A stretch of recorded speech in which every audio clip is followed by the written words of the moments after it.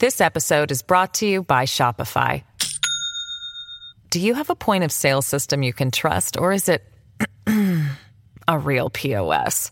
You need Shopify for retail. From accepting payments to managing inventory, Shopify POS has everything you need to sell in person. Go to shopify.com/system, all lowercase, to take your retail business to the next level today. That's shopify.com/system. It's the Larry Kudlow Show. Free market prosperity starts here. Now, here's Larry Kudlow. Hello, folks. I'm Larry Kudlow. This is the Larry Kudlow Show. It's great to be with you as always. You can live stream us on the internet. It's called LarryKudlowShow.com. LarryKudlowShow.com. Just go right to it. You hear us all across the country, around the world, and throughout the solar system. I'm so pleased. Our internet following around the solar system is growing by leaps and bounds. And boy, they can leap and bound without that gravity. Anyway, by the way, during the week, please join us, Fox Business Network, FBN. The name of that show is Kudlow, and it plays 4 to 5 p.m. every day, Monday through Friday. And if you can't make it at 4, you can call your favorite 9-year-old. No. You can text your favorite 9-year-old who will show you how to DVR the show, and you will never miss a thing. I'm very hip to the technology revolution. You can text it. Anyhow, get all that ID stuff out of the way. Lots to do today, as always. I know the media is heavy into the Queen Elizabeth passing story and our new King Charles III. And we'll get to that later. On the TV show, I had former U.S. Ambassador to the Court of St. James, Woody Johnson, dear friend of mine. He was our ambassador for all 4 years during the Trump administration. He did one heck of a job, and he helped us out a lot, talking about one thing or another. Woody, of course, is also the CEO and president of the New York Jets football team. But I want to begin here with a brief talk about 9/11. Okay, tomorrow's 9/11. And it was, of course, the worst domestic attack in the history of the United States. And, of course, it was a terrorist attack on the United States. And roughly 3,000 people lost their lives. And countless others were injured and damaged as they tried to rescue those who were in the buildings, the first responders, the cops, the fire, the emergency hospital people. It was a horrific hit. At the time, I was in my home office. I lived on the Upper East Side at that point, so I was not close to the buildings. I remember watching the first plane hit. In those days, I was working for CNBC. I had my own show on CNBC with Jim Cramer, my great pal. Wouldn't get to the studio until later in the day. But I watched the first plane hit. Immediately in my gut and my head, I said, this is a terrorist attack. Nobody was quite sure. I remember the late Mark Haynes was anchoring the morning show in those days. And then, of course, 10 or 20 minutes later, the second plane hit the second tower, and it was very, very clear that it was a terrorist hit. And I remember also at that point, they started calling people to get various opinions. I remember they dialed me up, and I went on, and I wound up getting back to the studios up in Englewood Cliffs. It was a horrible day, and the subsequent days were horrible days. But of course, America survived, as we do. We are the greatest country in the world. We are the greatest democracy in the world. We have the greatest military force in the world. I don't know that I'm going to break any new ground. I was on briefly last night. John Catsimatidis ran his show about 9/11, had many distinguished people who were much more central to that story than I was. But I will say this. A couple of points here, substantive points, I hope. Of course, point number one, we must never forget 9/11. Never. I fear that while nobody's forgotten it per se, it's so far back in our collective American mind that it doesn't pop up the way it should. Those were terrible, terrible days and caused quite a bunch of reverberations and consequences. And, of course, as I said earlier, lives lost and rescuers injured, damaged, their health. And, of course, like many, I knew a bunch of people who were lost in those buildings. But we must never forget that. We must keep our guard up, you know. That's the key point to me. Keep our guard up. And I have a couple of thoughts on that. I mean, look, one of the thoughts staring us right in the face today and getting worse is the open border down in the Southwest, the South, and Mexico, and Texas, Arizona, California, and all those states. Now, we've talked a lot about immigration on this show, and we will talk more about immigration on this show. There are a couple of million people, undocumented, illegal people, who have come to the United States. Joe Biden has completely reversed Donald Trump's policies.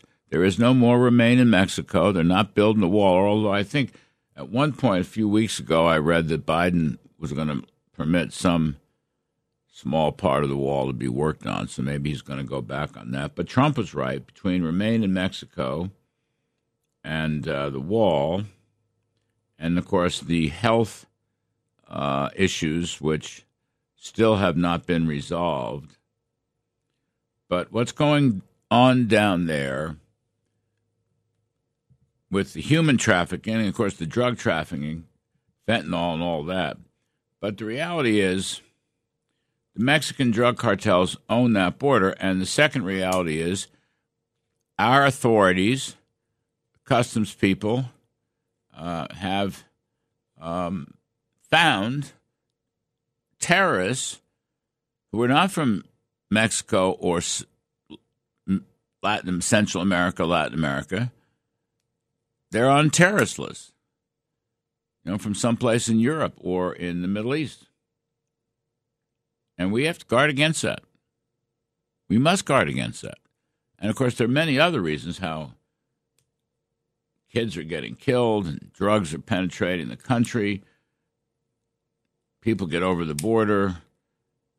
They go through some paperwork. It's supposed to show up at court later. They never do. It's catch and release, but it should be catch and deport. But my point this morning, I'm not going to go into a long riff about immigration, although I feel very strongly about it.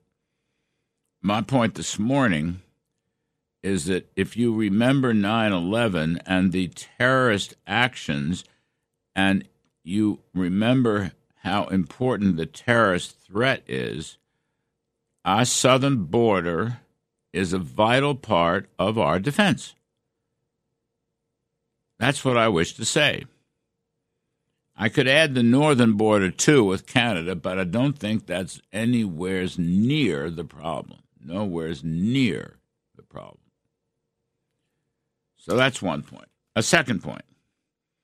We must strengthen all of our local police and related services, law enforcement services. We must. We've got to give them the revenues and the wherewithal and the capabilities and the training so that, God forbid, in another emergency situation with another attack, again, God forbid, but it's one of the things we learn. You never know. We just have to give them as much help as we can. I mean, remember, here in New York, police, fire, health, EMS, all the first responders, all of them. Well, we've got, 5,000 fewer cops today because of the incredibly bad way they've been treated by de Blasio and now Hochul and all the rest of it. We have to defend the blue line. We have to defend the firefighters. We have to defend the EMS and so forth with more money. Make sure they're up to speed in training. That is so vital.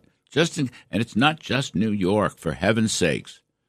It's all across the country. These crazy left-wing radical woke types who want to defund the cops or, freeze the budget. Some of them are now turning tail, but they're not really for the cops.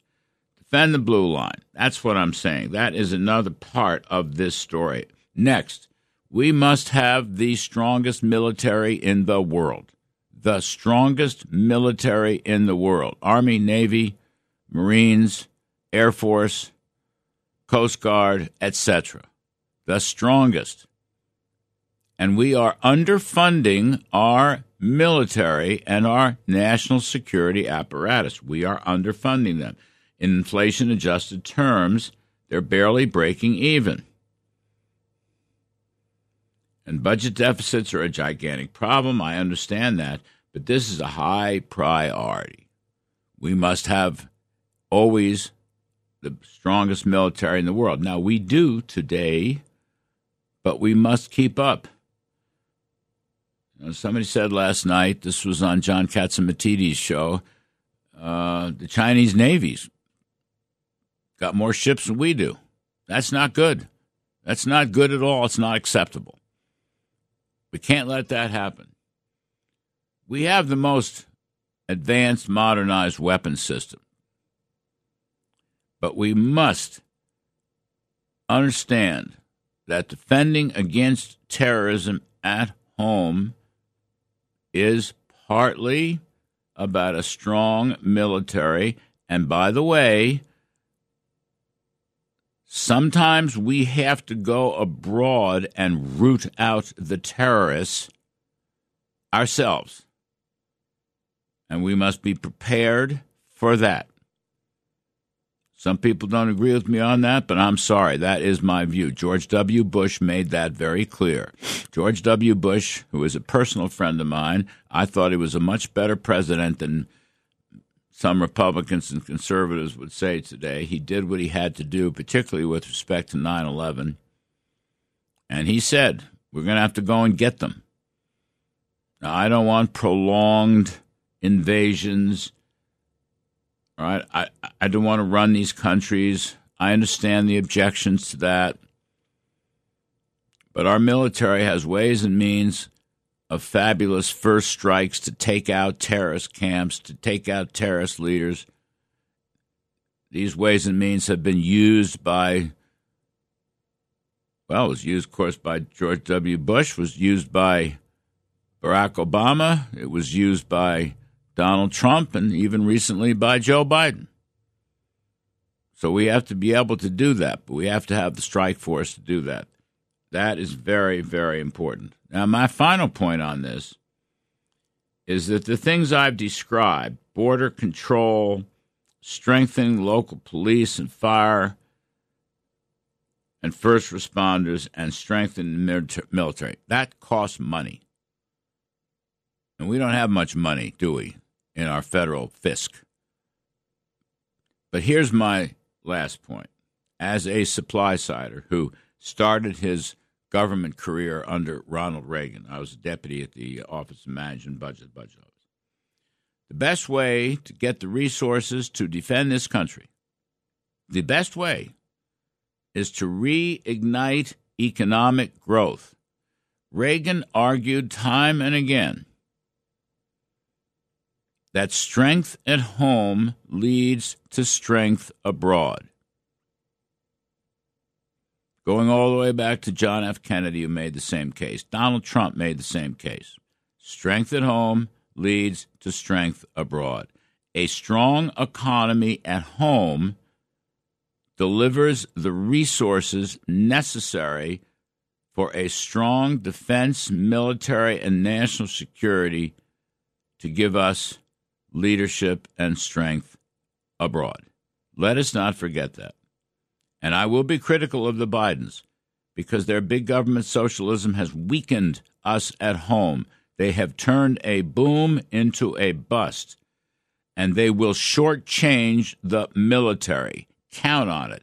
There's going to be a continuing resolution coming up, and then maybe sometime we'll get into the budget deal for fiscal 23. Low taxes, minimal regulations, open the energy spigots for everybody, including fossil fuels. These are just some of the ways. Let the free enterprise, free market capitalist system work. Create incentives to work, invest, and take risks. Reward success. Do not penalize it. We are not a socialist economy. We are a capitalist economy, and the capitalist economy is the surest way to rescue poor people, middle-income folks, as well as the successful. And that will supply the resources to bolster the budgets for the police and the fire and the emergencies and the hospitals and the security forces and the military. It all starts at home with free market capitalism, and we are in short supply of that free enterprise approach, and we're going to have to fix that if this country is going to regain strength. I will say to you this: God bless each and every person who died on 9/11. May they rest in peace. May the Lord watch over. May the Lord watch over this country. May we never forget 9/11. And may we never forget the crucial steps that will be necessary to protect us for as long as we are here. And that's going to be, I hope, forever. I'm Larry Kudlow. We'll take a quick break and be back in just a moment. This is the Larry Kudlow Show. Now, back to the Larry Kudlow Show. Welcome back, folks. I'm Larry Kudlow. Great to be with you. I'm going to move from 9/11. I'm going to continue the point, as I said earlier. We need the resources. We need the economic resources, the productive resources, which will translate ultimately into sufficient budget revenues to support our defenses against another 9/11 type attack, or for that matter, any horrific attack from the terrorists who hate us. And I want to talk about Janet Yellen, the Treasury Secretary, and the Biden administration in general. They're launching, or yesterday Yellen was in Dearborn, Michigan, called Detroit. I haven't seen President Biden do this. But, they're out on the campaign trail talking about all their successful economic policies. And it's just utter nonsense. I mean, utter nonsense. They're calling it wonderful policies. And, this is part of that whole problem. Not only have they moved so far to the left and violated our free economy and our free market system with strangling government regulations and the shutdown of fossil fuel, virtual shutdown of fossil fuel leasing and permitting at a time when we need far, far, far more. But they've been spending and taxing at a rapid rate. I mean, look, here's this background. Just step back for a minute. Bidenomics, as I'll call it, took a non-inflationary boom left to them by Donald Trump. I mean, in the first quarter of 2021, actually in the fourth quarter of 2020 and the first quarter of 2021, the economy averaged about a 6% growth rate with less than 2% inflation. Gasoline prices were just a little bit above $2. Oil prices, I think, were, $60, something like that. And what they've done with it, with their high spend, over-regulate, war against fossil fuels, excess money printing. I mean, what's happened here is we now, a little over a year later, that's all, a little over a year later, we've gone, what are you trying to tell me in the control room? I can't hear you. Whatever you're trying to tell me, I can't hear you. I guess I have a minute left. All right. So I'll summarize this in a minute left. What we have now is an economy that declined in the first half of the year, right? An inflation rate that's jumped up to about 8%, declining real wages, right? Average working folks are losing money, even though they have jobs, blessedly, and wages are rising after inflation. Wages are falling.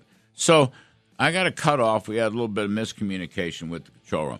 I'll just start with that point. We have the great Judy Shelton, fabulous economist, coming up right after the break. So stick around. We'll spit it out for you and get the whole analysis, why Janet Yellen is wrong and why Janet Yellen has completely blown her reputation. I'm Larry Kudlow. Judy Shelton on the other side of the break.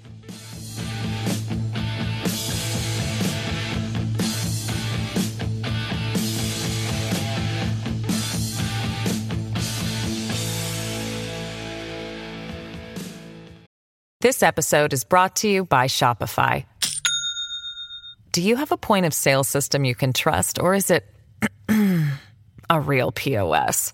You need Shopify for retail. From accepting payments to managing inventory, Shopify POS has everything you need to sell in person.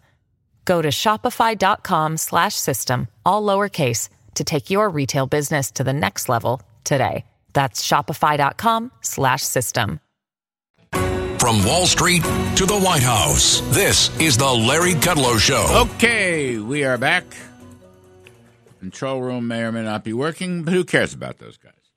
Anyway, I'm Larry Kudlow, and we bring back my dear friend Judy Shelton, top economist, Trump advisor. She's advised a lot of Republican presidents down through the years, author, columnist, and all the rest. Judy, thank you for giving us some time on a Saturday. Oh, Larry, my pleasure. It's always great to be with you. So listen, you got two blockbuster articles here I want to talk about. Could America go the way of the Soviet Union? And by the way, you're going to join us. We're having this Fox Nation special. What is it called? It's about socialism. It's called The Unauthorized History of Socialism, and you're going to be crucial. I want our listeners to know that this Judy Shelton we're talking to right now is the very same Judy Shelton who actually predicted the collapse of the Soviet Union in the late 80s in her book, which is really a remarkable forecast. So don't tell me economists always get it wrong, because she got it right. But, Judy, before we get to the Russian story and the socialist story, the other one you had here, Biden and Powell are at odds on inflation. And I want to add to that, you know, we saw Thursday and Friday Janet Yellen out on this so-called victory tour for the economy. And I dare say there is no victory on the economy with high inflation and declining real wages and recessionary slumps and all the rest of it. So what do you make of this victory tour? And by the way, and just let me add one thing. I don't want to monopolize, but it's just one last point. I had Kevin Hassett on the TV show, and Kevin, who is a sweetheart. You know Kevin, right? He's a sweetheart. Yes. He doesn't have bad words to say about anybody. He and I agree. We don't like to make things personal, and I think you're the same way. You can disagree on the policies, but let's not make it personal. So like we all know Yellen. I know her. And her husband, George Akerlof, Nobel Prize-winning economist.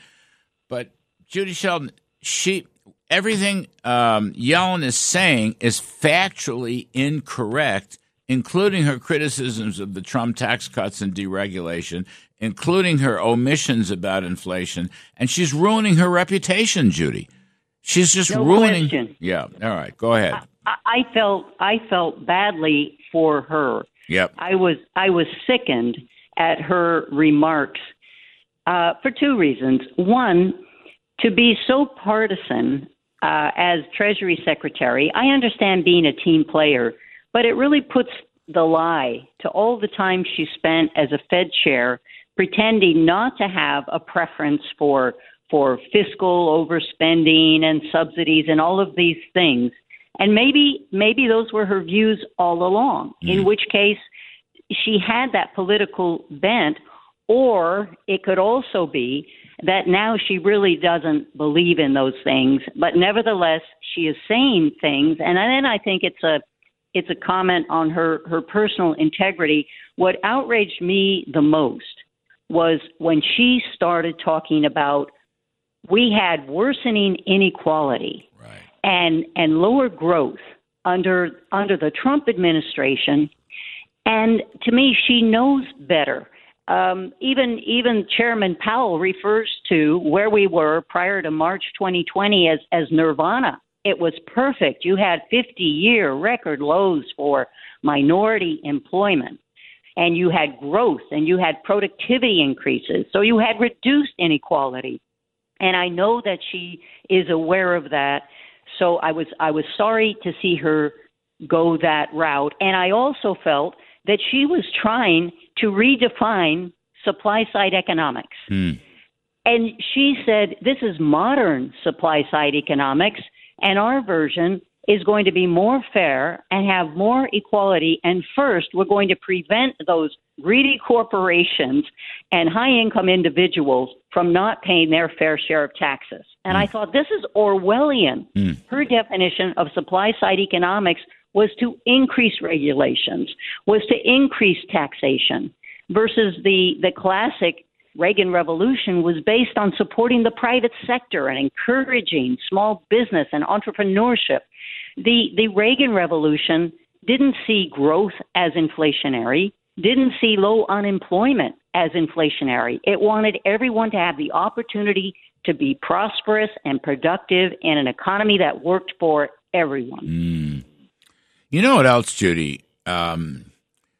Besides her redefining, by the way, she's still out there trying to do this goofy 15% minimum tax on multinationals who do business overseas, which, by the way, and this was something we had to put up with in the last year of the Trump administration, but Mnuchin and I, we stopped it. I mean, we just kept postponing it. The president would never have agreed to it. But it would allow foreign countries to determine the tax liability of American companies.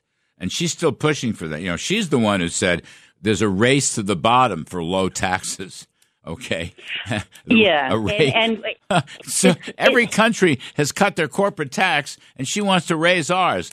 What does that mean? Right. There is such a thing as competition, and that's why we see people moving to states that are more business friendly, and that involves a more reasonable tax environment. Yeah. And the last thing the U.S. should ever do in a multilateral setting is allow other countries to define our policies, especially something so important as taxation. And I think it's a real mistake. That's one thing I learned in my posting in London at the European Bank for Reconstruction and Development. I represented U.S. interests. And you have to confront Europe, the entire European Union, all the time and we saw that on energy, Europe had it wrong. Well, on taxation, it would be a mistake to go to a higher level for the sake of trying to have some kind of global approach to taxation that reflects an attitude of letting government manage economic activity. Sure. She also, by the way, Yellen, has become, I mean, maybe as you were suggesting earlier, maybe she was always in the closet about this, but she's become a climate extremist, a climate policy. From day one, she was talking about the existential risk of global warming, and there is no global warming emergency. What there is a climate policy emergency that's literally unplugging America. And she's into that stuff, too. It's crazy. Larry, how can any rational person look at the situation in California, where they are now going to be required to switch to electric cars at the same time they're being told not to plug in because it would overwhelm the grid. and to not be able to manage whatever transition you think is reasonable is a mistake. I mean, you have leaders like Elon Musk who helped so much in bringing about electric vehicles, and he's the first guy to say it can't be done by immediately eliminating other sources of energy. I think that LNG is very important. We could have been helping Europe be less reliant on Russia if they had been willing to take U.S. exports of LNG and to set up the terminals to receive liquefied natural gas. But they were so bent on Nord Stream 2 that they made a big mistake. The U.S. always figures out these things, I think, for a better solution for the world, and we just need to stand up for what we know works. Yes, right on. Good for you. So anyway, let's go back to Biden and Powell are at odds on inflation. Another great op-ed in the Wall Street Journal. So, right, these recent bills, now going back to March of 21 with the $2 trillion relief bill, which really helped trigger the inflation. But recently, I don't know, Steve Moore and I have calculated, putting all this stuff together, there's at least $1.5 trillion of federal spending that's been legislated by the Democratic Congress, signed by the president. The student loan thing may be another $500 million to $500 billion, according to Penn Wharton. But in any case, I think your point is that fiscal policy is still spending like there's no tomorrow, even while monetary policy is tightening. And that is not the way to go. That is not. They ought to be coordination, not conflict. That's right. That's what I argue in that Wall Street Journal piece is that monetary tightening can't tame price increases in the face of a spendthrift White House and Congress. You have to have sound money and sound finances. They have to go hand in hand for the economy to regain a solid footing. So we're working against ourselves. And, when I hear Federal Reserve officials very solemnly say it's our responsibility, we're responsible, so we're going to do what we intend to do. First off, if they really are responsible, then somebody should be more accountable because they really blew it. But I don't even think they believe that. I don't think they believe they were responsible because they lock up all the money they created through quantitative easing by paying off banks and hedge funds to keep that money sitting sterile in cash accounts, risk-free at the Federal Reserve. And they've corralled it pretty well. Not too much has escaped. It's the money that came about through these cash payments from the government, subsidies, rebates, student loan forgiveness. All of that goes into the spending power of citizens, and that's what puts pressure on the prices. And I think when I question what the Fed is doing sometimes in just thinking our job is to crush demand, and that's how we're going to bring it into alignment with our lower level of supply, think of a specific example. Let's say you own a fast food franchise, and you have a line of credit with an adjustable rate, and you actively use that to manage your business. Well, now if that rate goes up, say another 75 points on top of the other two prior jumps in the interest rate, you can either pass that rate on in your prices. So that's not cutting inflation, that's adding to consumer price increases, or you can fire people. Now, if those people who were working and producing output now go on unemployment, they're still going to have demand. They're still going to have money in their pockets because they'll collect unemployment. It's just now there's no additional output that matches the additional spending power that they'll receive. So, again, I go back to the point that the only reason, in my view, the Fed can be raising is I think we don't have price signals anymore, but let's say the traditional riskless rate is around 2.5%. The Fed thinks that there should also be 2% inflation. I disagree. I think it should be 0, but let's give them that. We're looking at maybe the real rate of interest, the market-determined rate of interest, would be around 4.5%. So I don't want to complain too much en route to that rate because I think the Fed had artificially suppressed it for so long. But at the same time, if the Fed is doing it just to crush demand, then we see that's not going to be the solution to increasing supply. That's going to cause people to be fired. It's going to cause businesses to fold, and none of that helps on the inflation front. You know, Judy, it's interesting. First of all, I really agree with you in this analysis, but Art Laffer was on the TV this past week, and you know what he said? He said all this government spending, which I think technically, Judy Sheldon, goes into your bank account.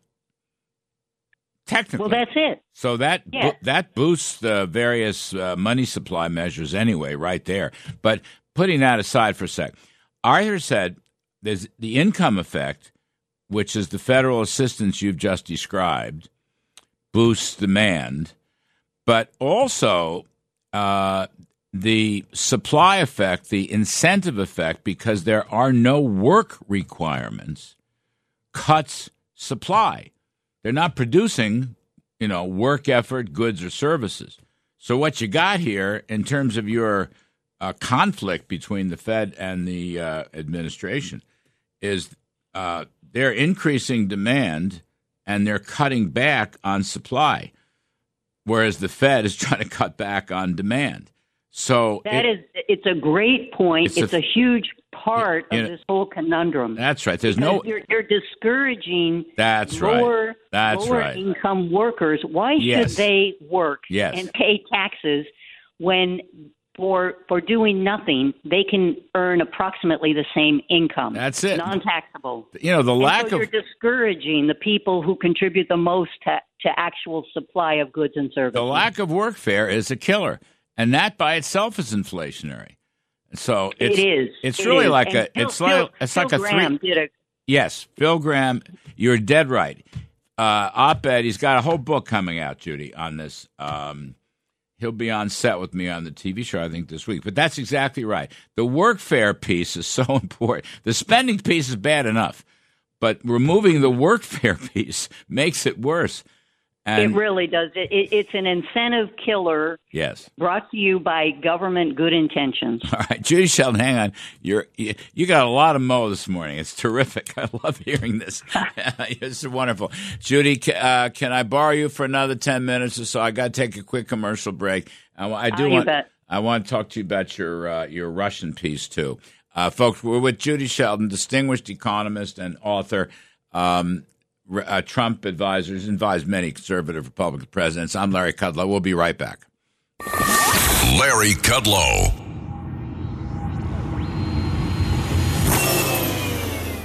From Wall Street to the White House, this is the Larry Kudlow Show. Welcome back, folks. I'm Larry Kudlow. We're talking to the great Judy Sheldon, senior fellow at the Independent Institute, former Trump advisor to other Republican presidents. Judy, could America go the way of the Soviet Union? By the by, as I said, we're going to have this Fox Nation special. You're going to be a key participant because we're going to talk a lot about socialism. But let's see. Disturbing new poll conducted by Quinnipiac University finds that 67% of Americans are concerned that democracy in the U.S. is in danger of collapse. I mean, you talked about the financial collapse of the Soviet Union and turned out to be completely correct. Are there comparisons with our financial position is always stronger than something like the Soviet Union. The dollar, King dollar is the world reserve currency. But are we in danger of losing, our edge in recent times or in the near-term future? Well, I think to remain a strong nation, a leading nation in the world, your people have to believe in your founding vision and your basic principles and values, in addition to having a government that serves those values and principles. And you need to have cohesion and a sense of purpose. And what I was struck by is when that poll came out and said 67% of Americans are worried about the collapse of democracy in our nation, I thought that's really quite shocking. And the next day, the news came out about Gorbachev dying, and I remembered those years when I was concentrating on the Soviet Union and thought how shocking it would have been to Gorbachev to suggest that his country wouldn't exist in a few years, and that he would be overseeing its demise. And all I'm suggesting is that we need to solve our financial problems. I was struck by, I went back and looked at my conclusion to the book where I was suggesting the Soviet Union was going bankrupt. It's not just that they were going to turn out to be a deadbeat and not pay back all the loans they were getting from the West. They were actually no longer financially viable. So what did that mean? And I wrote that the biggest threat, this is 1989, to the continued global authority of the Soviet Union and its status as a working model of socialism is the massive budget deficit it's carrying. And I said, for years, the Kremlin has had to resort to printing money to paper over chronic revenue shortfalls. That's a recipe for inflation, no matter what the ideological tenets of the system. So I feel that the U.S. really has to get a handle on this. It's not enough for Federal Reserve officials to say we won't comment on the fiscal and budget priorities of the government. That would be improper, but the model going forward is unsustainable. Well, somebody has to do something. And if the White House and Congress won't criticize the Fed and the Fed won't criticize them, that turns out to be mutually convenient, but it doesn't solve the problem of needing to have sound finances and sound money, because I think money is a moral contract between the government and the citizens. And to be removing purchasing power, expropriating purchasing power at these levels of inflation is, to me, unacceptable. And citizens deserve better. This is our legal tender, and we need to have its meaning as a unit of account and a reliable, honest measure and a store of value made whole again, so that Americans can plan their lives. If we live in an economy based on individual liberty and economic freedom, and we believe in free market, the free market interaction versus government management to determine economic outcomes, we have to deliver a sound, solid monetary unit. And so inflation is a serious problem, and it gets to the moral issue. It was that the Soviet Union was going morally bankrupt. Its citizens no longer believed in the vision that the government was going to deliver a wonderful life and it would be a worker's paradise. And I'm concerned that if people are likewise losing faith in our founding vision and have concerns, that's a bad combination. And we need to restore on both fronts what we believe in and what we will fight for. And by fighting for it, I mean in terms of good policy from the officials we elect. Judy, years back, did you know Marty Anderson? I worked for Martin Anderson. I was his assistant at the Hoover Institution. Oh, that's right. When he first came back from Washington, Stanford University. All right. Yes. You know what? I knew that. I forgot. I knew that. That's right. Okay. Marty used to say this. Now, Marty agreed with you and me for that matter, but we should have some kind of commodity backing for the dollar, whether it's gold or commodity indexes. But you know what else Marty used to argue? We have to have a fiscal backing of the dollar. That's what you're saying. That if the dollar if our fiscal policy is completely unhinged with multi-trillion-dollar deficits and spiraling debt to GDP, that damages the dollar. In fact, Marty argued in favor of gold in order to balance the budget. I'm running out of time. You know what, kiddo? We'll talk about this much more. Folks, this is Judy Shelton, the brilliant Judy Shelton. Judy, please say hello to Gil for me. We're going to take a quick break and talk to the great political columnist, Charlie Hurt.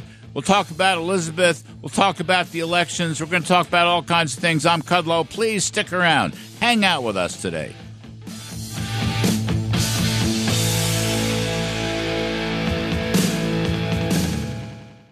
At Evernorth Health Services, we believe costs shouldn't get in the way of life-changing care, and we're doing everything in our power to make it possible. Behavioral health solutions that also keep your projections at their best? It's possible. Pharmacy benefits that benefit your bottom line? It's possible. Complex specialty care that cares about your ROI? It's possible. Because we're already doing it. All while saving businesses billions. That's Wonder made possible. Learn more at evernorth.com/wonder. It's the Larry Kudlow Show. Free market prosperity starts here. Now, here's Larry Kudlow. Welcome back, everybody. I'm Larry Kudlow. It is great to be with you. By the way, you can live stream us, LarryKudlowShow.com. LarryKudlowShow.com on the internet, throughout the country, around the world, throughout the solar system, and Fox Business News, Monday through Friday. The name of the show is Kudlow, 4 to 5 p.m., where you will see on a constant basis Mr. Charlie Hurt, the Washington Times opinion editor and a Fox News contributor, whose wife forced him to shave off his goatee after his Alaskan trip. I don't know, Charlie. You looked okay. It's okay by me. So, Charlie, thank you. No, go ahead. I told my wife that you had agreed with her and urged me to shave it off, and so she was already your biggest fan, but she's an even bigger fan now. I don't know. The thing was kind of growing on me, though. Actually, but it was really growing on me. Yeah, but when our wives lay the law down, that's it. So, Charlie, a happy marriage and a happy life. Yeah, you just say yes, ma'am. You're right. Honeydew. Yep, that's it. Honeydew. Yes, honeydew this, honeydew that, and we do it. So I want to talk to you about the political races, and I want to talk to you about Biden and Janet Yellen's economic victory tour. But, Charlie, can we just spend a minute or two on Queen Elizabeth's passing and King Charles III? I didn't cover it yesterday at all on the TV. I did Thursday. When the news broke Thursday afternoon, I got my pal Woody Johnson, who was our ambassador to Britain, the Court of St. James. He's a dear friend of mine. I don't know if you know Woody. He's a wonderful person. And it was a great segment because he had a lot of personal stuff. I only met her once. And then Mediate attacked me for not covering it yesterday. But I covered it when the news broke on Thursday. But anyway, everybody's talking about it. I'm in the studio here, and I see Fox and MSNBC and CNN. They're all covering it, blah, blah, blah. What do you make of this? Because let me just add one thing. I happen to think that Queen Elizabeth was a remarkable person and a great public servant and a great monarch, and she held Britain together many times. She also stubbed her toe on a number of things. But the real story there, once the pomp and circumstance of the funeral is over, is Liz Truss, the new prime minister, who is a self-described Thatcherite, wants to cut taxes and turn fossil fuels back on. I mean, Boris Johnson made a terrible hash of it, and the British economy is completely in the tank. Anyway, that's my opening. What do you make of this story? Well, I guess for starters, for those of us who are not monarchists to begin with, and I count myself among them, if there's ever a great case for a monarchy, it was Queen Elizabeth.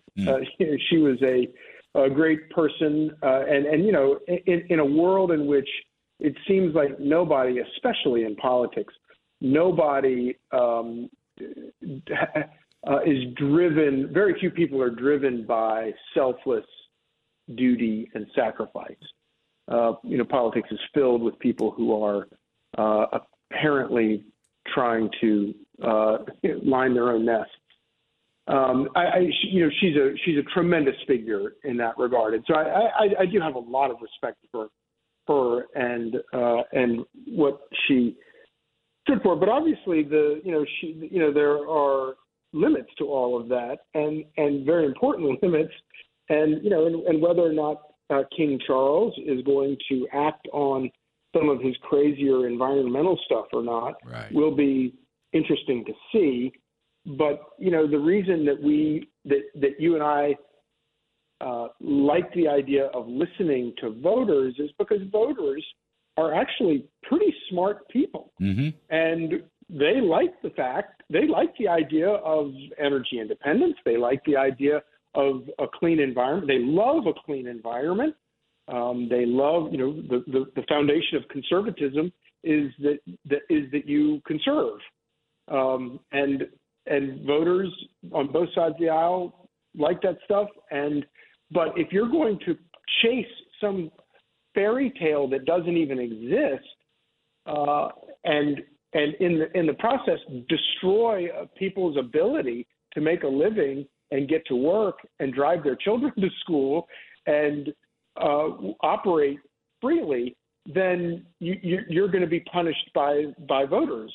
And I think that's a tremendously good thing. And I think we're seeing that, and when you have politicians who get elected by telling people, pushing quote unquote zero emission vehicles on people without being honest about the fact that there is no such thing as a zero emission vehicle. They all, whether they got to be charged somewhere, and whether they're emitting it out a tailpipe or emitting it out of a smokestack when they're charging the vehicle, it's a lie, and a lot of politicians are sort of pursuing it.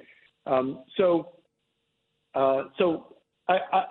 my hat's off to Queen Elizabeth. I think she's been a tremendous figure, and obviously the sort of that breadth of history where she has served has been a fascinating history.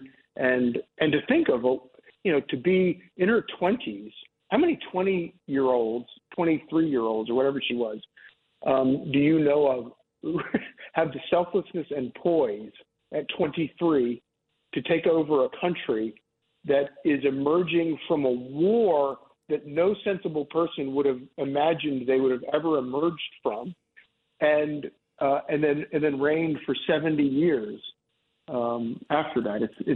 It's a pretty extraordinary moment in time. I agree. I think that's a key point. I thought her earliest days were frankly her best days. I mean, she gave these speeches about service and identified with the working folks who were serving in World War II. I mean, she herself was in this, whatever it's called, National Auxiliary. She was a mechanic and a driver, and she pitched in, and she gave another good speech where she kind of spoke to the young people throughout Britain and the Commonwealth. And I thought she did a pretty good job trying to make peace in the Commonwealth. I never understood, I mean, her family, the family itself is so screwed up in so many ways. But your bigger point, though, is Charles got to keep his yap shut because he was a left. I mean, really, he was a left. Listen, I met him several times, spoke to him several times. A very nice person. He's an intelligent guy. But he was a far left climate guy, and he's not running the government. And by the by, Charlie, Liz Truss, the new prime minister, the first thing she did was remove the ban on fracking, a complete reversal of her predecessor, who had wrecked their economy with all this climate stuff. I mean, she basically turned on Boris Johnson. Very first thing she did, ended the ban on fracking, which is brilliant. Underscoring the importance of having people in politics who are actually listening to their voters and listening to their needs. And again, it's that extra. And this is, to take it back to the United States, this is what was so extraordinary about President Trump, is that you had a politician, and I would argue certainly the first politician since Ronald Reagan, who listened to the wisdom of the American people and understood what it was that just their common sense values and what they want. After I think both parties, certainly Democrats far more so than Republicans, but both parties had long abandoned those common sense voters who want common sense solutions. And Donald Trump came along and just said, oh, a border? Yeah, we want a border. Oh, gas prices, energy, we want energy independence. Judges? Yeah, we want judges who adhere to the Constitution. It's really not that complicated. And politicians in both parties, again, mainly Democrats, but Republicans kind of got cowed into it and went along with it, especially on the judges thing, which is the most amazing thing, because if you think about it, the idea of putting judges on the bench who don't believe that the Constitution says what the Constitution says is kind of a mind-blowing concept. But Republicans got beaten into it, into sort of going along with Democrats on all that stuff. And so, that having that figure, and you and I have talked about this, having that figure, a guy like Donald Trump, who not only is listening to the American people and understanding the common sense virtues of those people, but then has the incredible guts to act on it, because that's not an easy thing to do in the parlors of Washington, to go in there and say, you all are all wrong, you're all crazy, you're all destroying the country, we're going to have a border, we're going to build a wall in order to ensure that we have that border. That's a pretty shocking thing. It's a hard thing to find somebody who's got the guts to do that. And certainly in my lifetime, as an adult covering politics, Donald Trump is the only politician who's ever come along and done that. And I hope Liz Truss has the guts to do all that. You know more about this, obviously, than I do. But, when I hear her talking about price controls for energy. No, that's not good. That's a bad one. heebie-jeebies. But she does want to cut the payroll tax. She is canceling a corporate income tax hike that Boris Johnson stupidly put into place. And she's rolled back the anti-fracking stuff. But you're right about the price controls. That's not a good idea.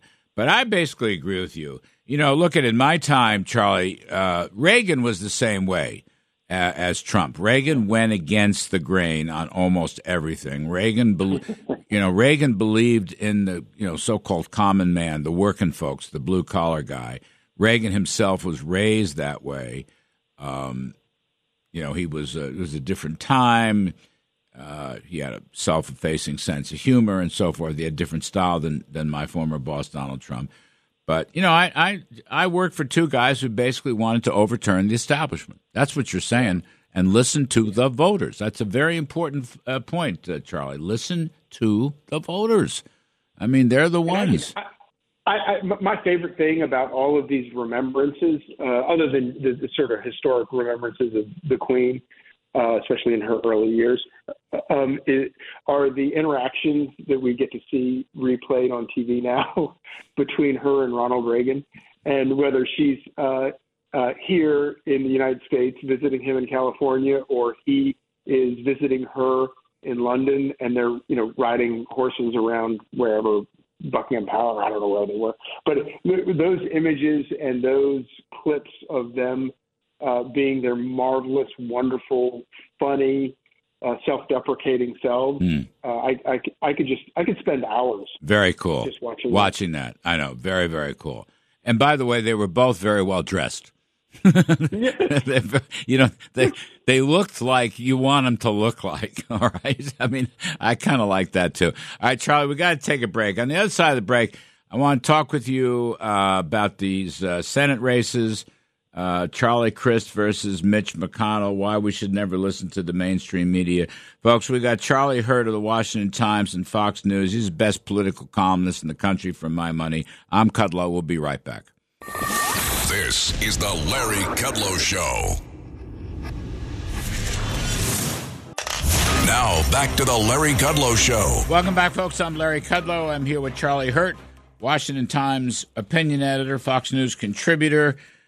Charlie, so I've interviewed on the TV Blake Masters of Arizona, Herschel Walker of Georgia. Actually, I interviewed Herschel, I guess, Thursday night, or maybe it was last night. Adam Laxalt of Nevada, J.D. Vance of Ohio, and Tiffany Smiley of Washington and Ron Johnson of Wisconsin. I haven't yet interviewed Mehmet Oz, but I know him. I think they're all pretty good. And I think the polling numbers are very close, some slight pluses, some slight minuses. And for the life of me, I do not understand why Mitch McConnell is so bearish on this story. Yeah. And then I got to tell you, I kind of had a big smile when I saw Rick Scott of Florida, the head of the campaign committee, Senator Scott, blast McConnell. So what's going on here?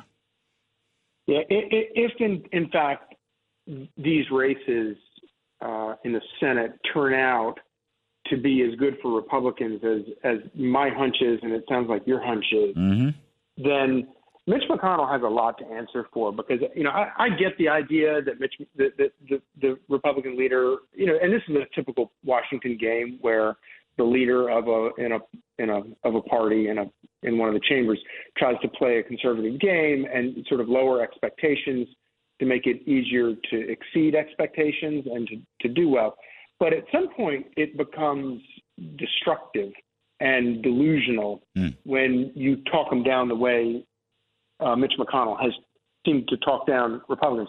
There was a poll, I think it was last week or maybe the week before, by Trafalgar, which, of course, people, if you go back over the past couple of elections in these very turbulent political times, Trafalgar has been pretty dead on far more so than the other major pollsters. But they had Patty Murray up in Washington State by 4 points. Mm-hmm. That is a 4-point race in the state of Washington, which is as blue as they come. Then there's no reason to be bearish about that. If Patty Murray is up by 4 points in Washington, then and this is assuming, accepting the fact that the map in the Senate for Republicans this year is terrible. Mm-hmm. It's the worst map they ever face. But if it's a 4-point race in Washington, then a state like Pennsylvania, which Republicans in past years have no business really playing in, that's going to be a hold. Ohio, I think, is a hold anyway. They're going to win Georgia. And then suddenly New Mexico, Arizona, Nevada are all going to be pickups for Republicans. Wisconsin will be a comfortable hold. We'll be talking about races like New Hampshire. And if you're getting into stuff like that, then you're talking about a massive, massive tidal wave in the Senate for Republicans. And the idea that Mitch McConnell isn't out there talking about the three issues that he should be talking about every single day in the most visceral terms, as viscerally as voters care about those issues, then Republicans have a serious, serious question to ask themselves about whether or not he is worthy to run them, to be their leader in the Senate. Listen, Joe O'Dea, Republican in Colorado, is closing in on Michael Bennet. That's plus five. That's a horse race. And by the way, your point about Washington, I mean, Patty Murray would have felt very comfortable as the head of the Soviet Council, in one of the St. Petersburg suburbs during the Soviet Union days. I mean, and in Pennsylvania, this guy John Fetterman, I mean, he's a crazy person. He's just crazy. He's nuts. Lunatic. You know what else, Charlie? I want to go back to Herschel Walker for a second, because people were telling me he's not good, he's not fluent, he's not a good communicator. So I interviewed him. He was terrific and message-driven and spoke beautifully, Charlie. I mean, I don't know Herschel Walker, and he just did a fabulous job on the TV show. And I'm looking at this guy, and by the way, beat the hell out of this Raphael Warnock, who was a far left, one of these far left ministers who votes the Biden line every time. I mean, so that's just another example. So you think, so if all these guys win, maybe Rick Scott runs against Mitch for majority leader? Is that possible? Oh, I think without a doubt. I think anybody who is, I think, the thing about Mitch McConnell is that he is regarded as a brilliant tactician. And quite frankly, over the years, he has been a very strong tactician. He is, nobody knows the inner workings of the Senate better than he does. But he has gotten schooled pretty badly in the past by Democrats at a time when he has two more Republicans. There are two more Republicans in the chamber than there are Democrats. The only way Democrats hold a majority in the Senate is that you have a socialist and an independent who take their lunches with Democrats at their Tuesday lunches. That's the only power. And then you have the vice president casting a tiebreaker vote. Obviously he doesn't run the chamber, but he ought to be doing better in the chamber with those kind of numbers. Charlie Hurt, terrific stuff. Best political columnist in the country. Charlie, we'll talk soon on the TV show. Folks, we're going to take a quick break. On the other side of the break, we're going to talk to John Carney of Breitbart News, Economics, and Finance. Get a little update on all that stuff. I'm Kudlow. I think the GOP is going to do very well come November. The cavalry is coming. The cavalry is coming. From Wall Street to the White House, this is the Larry Kudlow Show. Welcome back, folks. I'm Larry Kudlow. We're going to bring in my pal John Carney, Breitbart News, Economics and Finance editor, and Breitbart Business Digest co-author. John, thank you. Appreciate it very much. I can't have a radio show without checking in with you. Thanks for having me, Larry. So this is a very interesting story you got here. Next week, the CPI is going to probably print its first negative month to month. I think you're right. I think largely because of gasoline prices. The year-to-year is going to stick around 8, but you're right. But what's really even more interesting is the point you all are making that lower oil and gas prices will not bring down food prices. And I would just add to that, John, when I look at the Cleveland Fed inflation trackers, I don't know if you look at that, but it's a very interesting thing they've got going. They look at the median CPI, which is the exact middle of the index, and that's gone from 2% to 6.5% over the past 12 months. And then they have another one, John Carney, the so-called 16% trimmed mean, which means they knock out the 8% highest prices and knock out the 8% lowest prices. In other words, they take out the outliers. That thing's gone from 2% a year ago, July 21, to 7% by July 22. And, this is while these energy prices have eased down. And the point is that inflation has spread. It's become more widespread. It's not just about oil. So let's talk about this, and let's talk about why the lower oil and gas prices won't impact lower food prices. Sure. I'll start with the lower oil and gas prices because they're the things that have brought down. They're why we got a zero print for the July number, why when we get a negative print for the August number, which is most likely going to happen when that gets released next week, that's being brought down by the price of gasoline.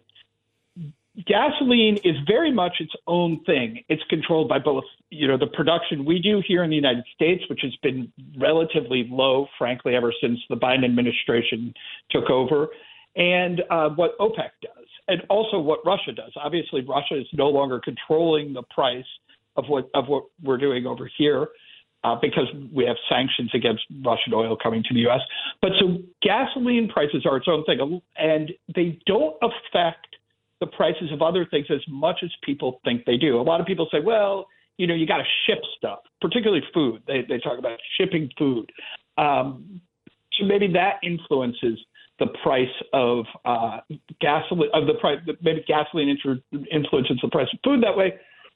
That actually doesn't hold up in any real studies there have been about the way prices work. In fact, what controls the prices actually tend to work the other way. It's not how much you spend to make something that controls what the price will be. It's how much you can sell it for. It's supply and demand. Mm-hmm. So, and it actually works the other way. What you're willing to spend to make something depends on what you'll get when you can sell it. You could build a bicycle out of solid gold, Larry, but the thing would be so heavy nobody could ride it. And so unless somebody was buying it as a piece of art, it doesn't matter that it cost you $1 million to build the golden bicycle. You'll never sell it to a bike rider for $1 million. So that's my greatest example I use to tell people it's not the cost of making something that controls the price. It's the price that actually backwards controls the cost of making stuff. So that's why gasoline doesn't push up prices, the price of food very much when it goes up. And it's not going to bring down the price of food, even though gasoline has been falling now for 90 days in a row. Yeah, it's the old Wall Street saw. An asset is only worth what somebody's going to pay for it. That's right. And that's what you're saying. So it's a good point. I mean, I think input costs do matter, but you're right. Over the long term, yes. Somebody's got to pay for it. You're exactly right. So food price is a big problem. And even as we've seen this, I mean, empirically, you are correct because the CPI has eased down slightly the last couple months because of cheaper gas. The monthly numbers have been much lower, but not for food. So groceries, I mean, that's a big issue. I'm looking at my economic charts here. Hold on, I'm going to come up with the number because what attracted me to your article is that you're dead on correct. Now, let me get my CPI out. Come on, Larry, get your CPI out for the month of July. Here we go. Okay, so all items were flat, principally because of a 5% drop in energy prices. But, John Carney, food in July was up 1.1%. So that's like 14% at an annual rate. And the last 3 months, food is up 13.9% at an annual rate. And the last 12 months up 10.9%. So you're quite right. I mean, the data show that regardless of the easing down in energy, food prices, if anything, are speeding up. That's right. We saw food prices have been May, June, July. Food prices went up 1% month after month. Yep. Now that's 1%. When you say that to people, they don't think that it's that much. But again, when you get 1%, and if you had 1% once in a year, that wouldn't be that bad. But when you get 1% month after month, as you were saying, it ends up stacking up. So this is a very high annual rate. Compared with a year ago, we're up close to 11%.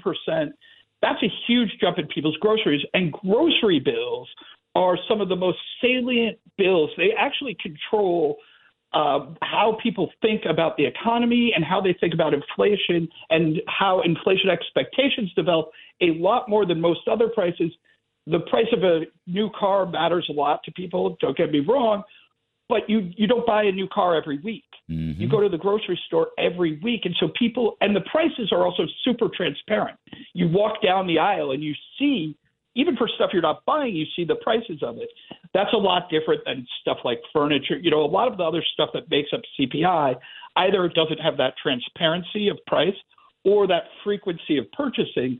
And so food matters a lot. That's why you named a bunch of very good what I'll call measures of underlying inflation. Median inflation, very good. The trimmed mean inflation, I think, is very good. My favorite right now is something I call food core inflation, which is core CPI, which the way the Fed looks at it takes out automatically all fuel prices, and then it takes out all food prices. What I do when I think about food core is I add food back in. They used to take out food because food prices were very volatile, just like gasoline back in the 70s when they came up with the concept of core inflation. Food prices are no longer volatile. What we're seeing now is a trend that goes up, but it doesn't bounce up and down a lot. So bringing food back in, and there's a lot of reasons I can explain why food isn't as volatile as it used to be. Part of it is globalization. We buy food from all over the place. Another part is nationalization. Food gets shipped all over the country because we have better refrigeration. So food needs to be added back into core. And when you look at it that way, inflation has not come down, and in fact has been accelerating. It accelerated definitely from June to July, and I worry that it may be up a lot. And this is, again, I think it reveals the direction inflation is going, and I think the Fed will pay a lot of attention to this. They know that core is a little deceptive, headline is a little deceptive. It's these measures like median CPI that tell you where the inflationary pressures are in the economy. You know, John Carney, who agrees with you, the great Art Laffer. He said this to me. That is fantastic to know. No, I know, because he's such an influential, brilliant guy. Art says virtually the same thing. Art says watch food prices as a leading indicator of overall inflation. Isn't that fascinating?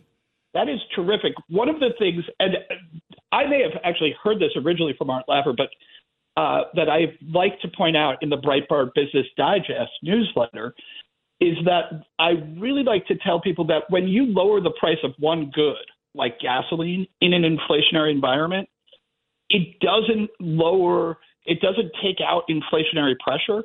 In fact, a lot of times what you see is the inflationary pressure spreads to other things. That's right. So you need to lower the inflationary atmosphere altogether. If you just squeeze it in one part, it pops up somewhere else. And so I actually think we're going to see more inflation in other consumer goods, particularly food, because the price of gasoline went down. It leaves more money in people's pockets. They spend more of it through the economy. Yeah, terrific stuff.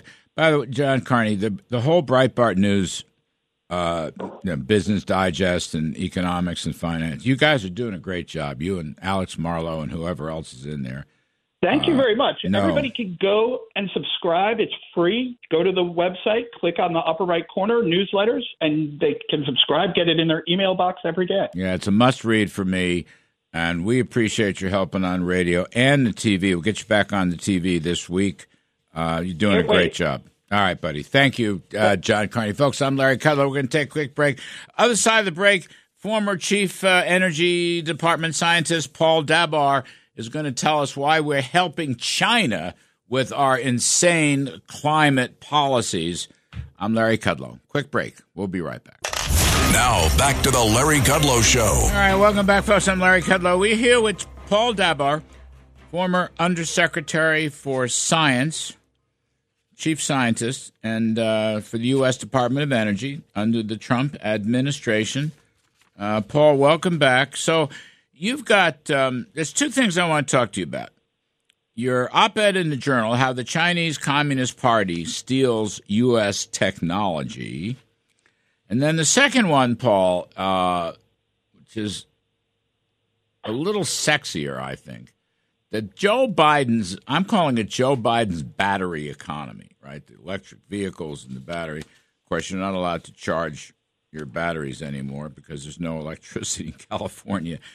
But that battery economy requires minerals, lithium, nickel, whatever. And guess who has it? China.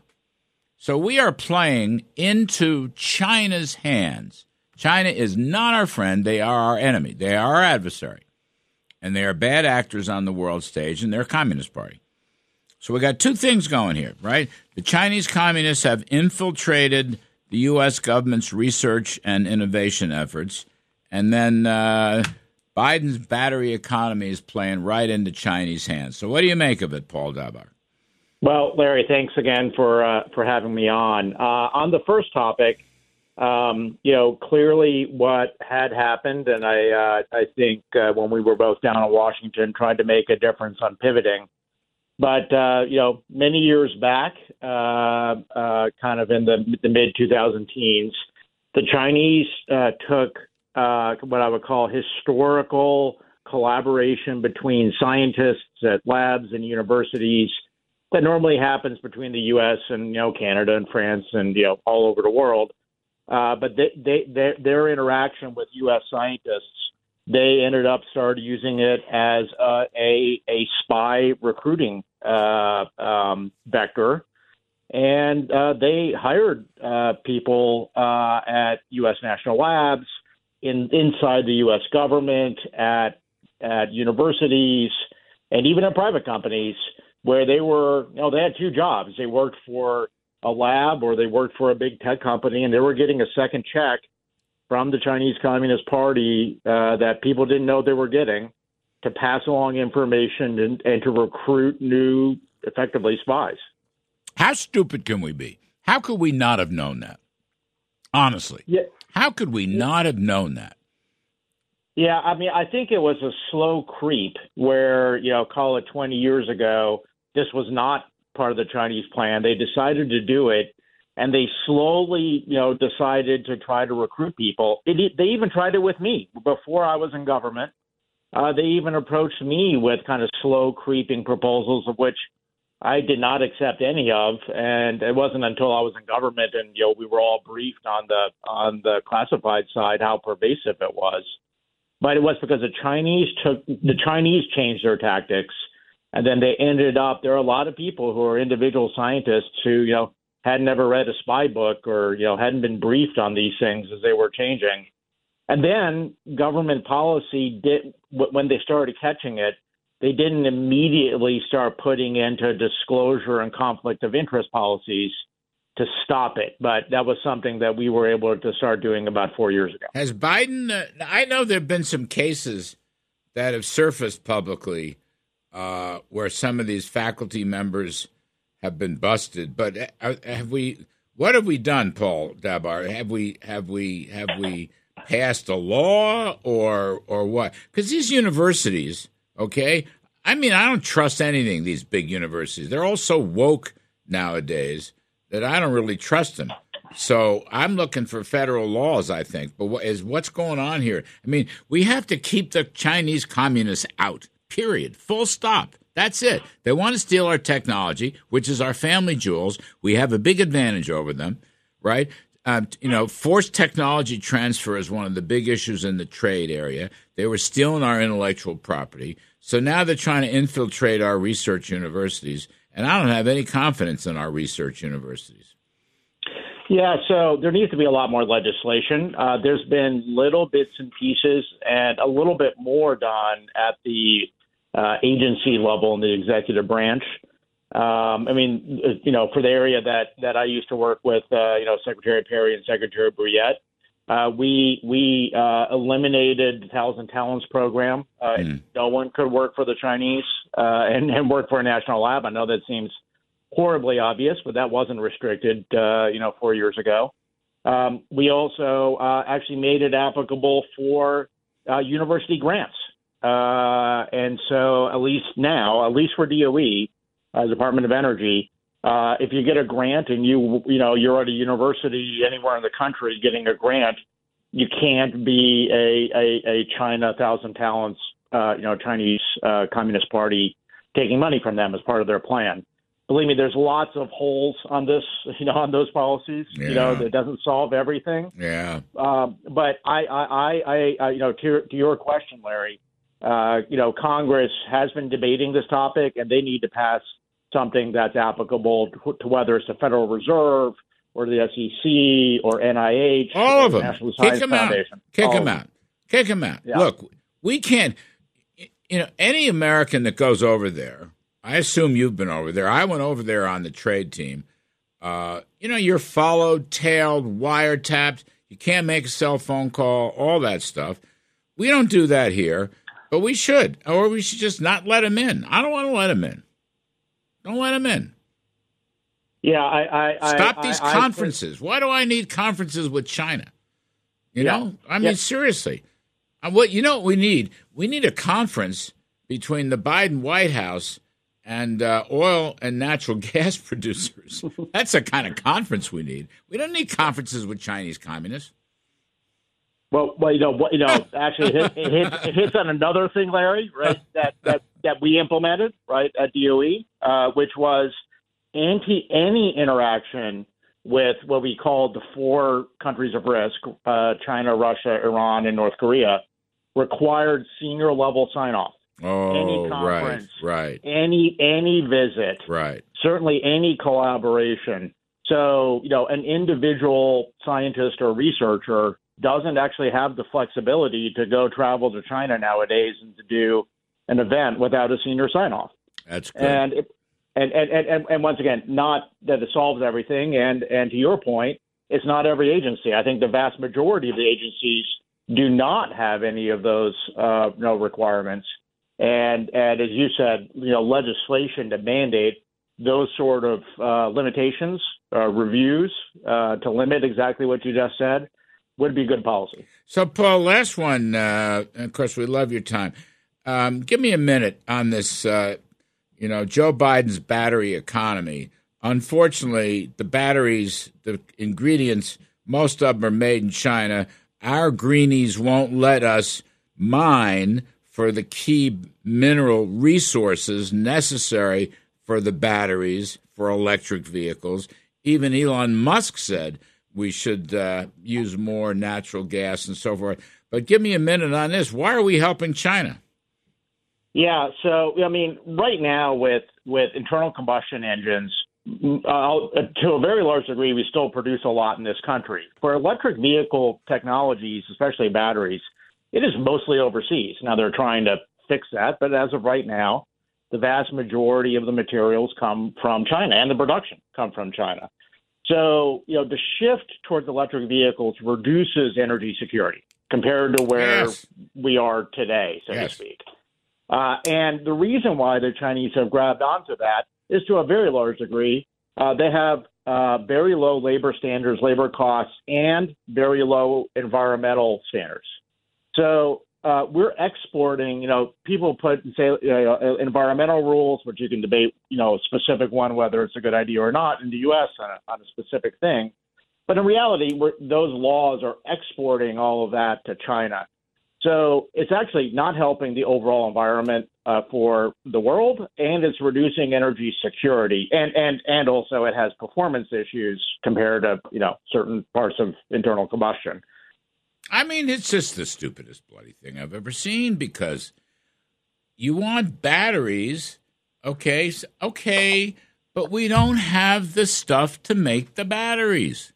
Now, we do have it, Paul, we have it underground, but the greenies won't provide permits so we can do the mining to dig up the lithium and the nickel and whatever the hell else goes into these batteries. I don't know all there is to know about it, but you know what I'm talking about. They won't give them the permits. At the same time, you've got crazy places like California and Washington and God knows, I think there's 12 states now that want to ban gasoline-powered cars. So we're going to have batteries, but we can't dig for the batteries. And by the way, Paul, if you do dig for the batteries, tell me if I'm wrong, you will release carbon emissions. But wait a second, you're not allowed to release carbon emissions, so they won't let you dig for the batteries. This is crazy. This is crazy. This is crazy. No, absolutely, Larry. Actually, as you said, the carbon emissions for the production of electric vehicles, mostly batteries, is actually quite a bit more than the production of internal combustion engines. And so that's an important data point. I'm losing my mind. This whole subject, it causes me to lose my mind. It's the stupidest bloody thing I have ever heard. Paul Dabar, thank you, my friend, former top scientist for the Energy Department in the Trump administration. What a screwed up country this is. Get rid of Biden, and this climate policy stuff is ruining us. I'm Kudlow. We'll take a break. Other side of the break, we're going to do some stock market work. What's up with that? And what's the Fed going to do to us in the weeks and months ahead? Please stick around. We'll be back. It's the Larry Kudlow Show. Free market prosperity starts here. Now, here's Larry Kudlow. All right. I'm Larry Kudlow. Welcome back to the Larry Kudlow Show. First of all, you can join us during the week. Fox Business Network. The name of the show is Kudlow, 4 to 5 p.m., Monday through Friday, every day. And if you can't make it at 4, just text your favorite 9-year-old who will teach you how to DVR the show. Point number 1. Point number 2, you can live stream us, LarryKudlowShow.com. Live stream us on the internet, LarryKudlowShow.com. Goes all across the country, around the world, throughout the solar system. By the way, our ratings on the solar system are really moving up nicely. And now we're going to do some stock market work.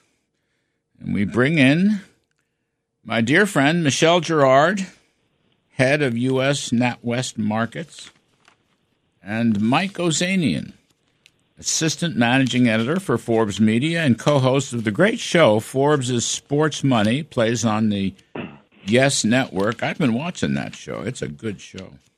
Now, Michelle Girard, love. I'm going to apologize because you know what's coming. I have to spend a moment with my friend Mike Ozanian on the collapse of the New York Yankees. Okay? I watch it every night. I watch really large chunks of the game. My heart is broken. I don't even know if they're going to make the playoffs. Anyway, Mike Ozanian, give us a minute on the Yankees, please. Well, right now, as you look at the team, Larry, as I know you have been, basically their offense is all about one guy. Yep. That guy is named Aaron Judge. Yep. And who now, of course, is even being pitched around, walks 2-3 times every game because nobody gets on base in front of him. Nobody is a threat to hit behind him. Look, all teams have injuries, right? The Rays, who have caught up to the Yankees, almost have had a ton of injuries.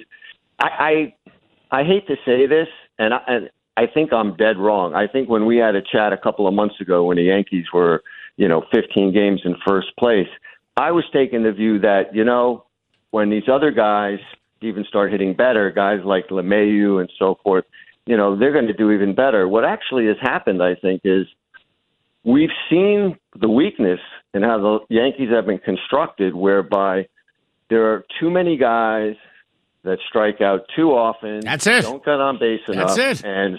And that's really what it's come down to. There's no contact hitters. LeMahieu is hurt. But they're all hitting 200. Hicks, Donaldson, both of their catchers. And I think they have a big problem going forward, too, because if Stanton is now at the point where he's only going to play 50 games a year, that's $35 million a year in salary. That really works out to $70 million a year in salary. And looming on all of this is Mr. Judge. What does he do at the end of the season?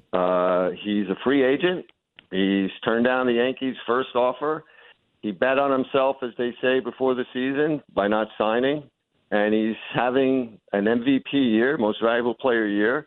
He has an outside shot to win the Triple Crown. Yes, he does. That's a key point. He's hitting .304 with 55 homers and 120 RBIs. He's amazing.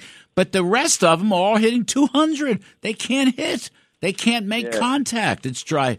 Oh, my God. Oh, my God. I'm of the feeling, and I know, Michelle, you and I, we all love analytics, and all baseball teams use it. But I think whatever analytics the Yankees are employing, that was telling him, Donaldson was a good offensive player and all these other guys. He's terrible. I think they need to revisit that because whatever they're putting in that formula isn't working.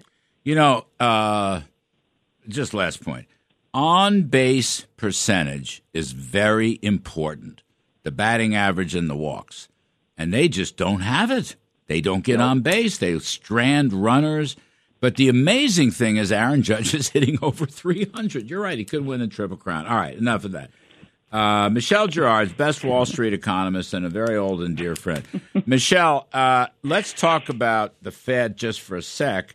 The unconfirmed chairman of the Fed, Nick Timiraeus, who's a Wall Street Journal writer, who's a friend of mine, he has told us the Fed's going to raise the target by 75 basis points. When's the meeting? Next week, is it, or the week 21st. after? 21st. Yeah, the 21st, the week after. And I'm sure they will. Beyond that, we will see.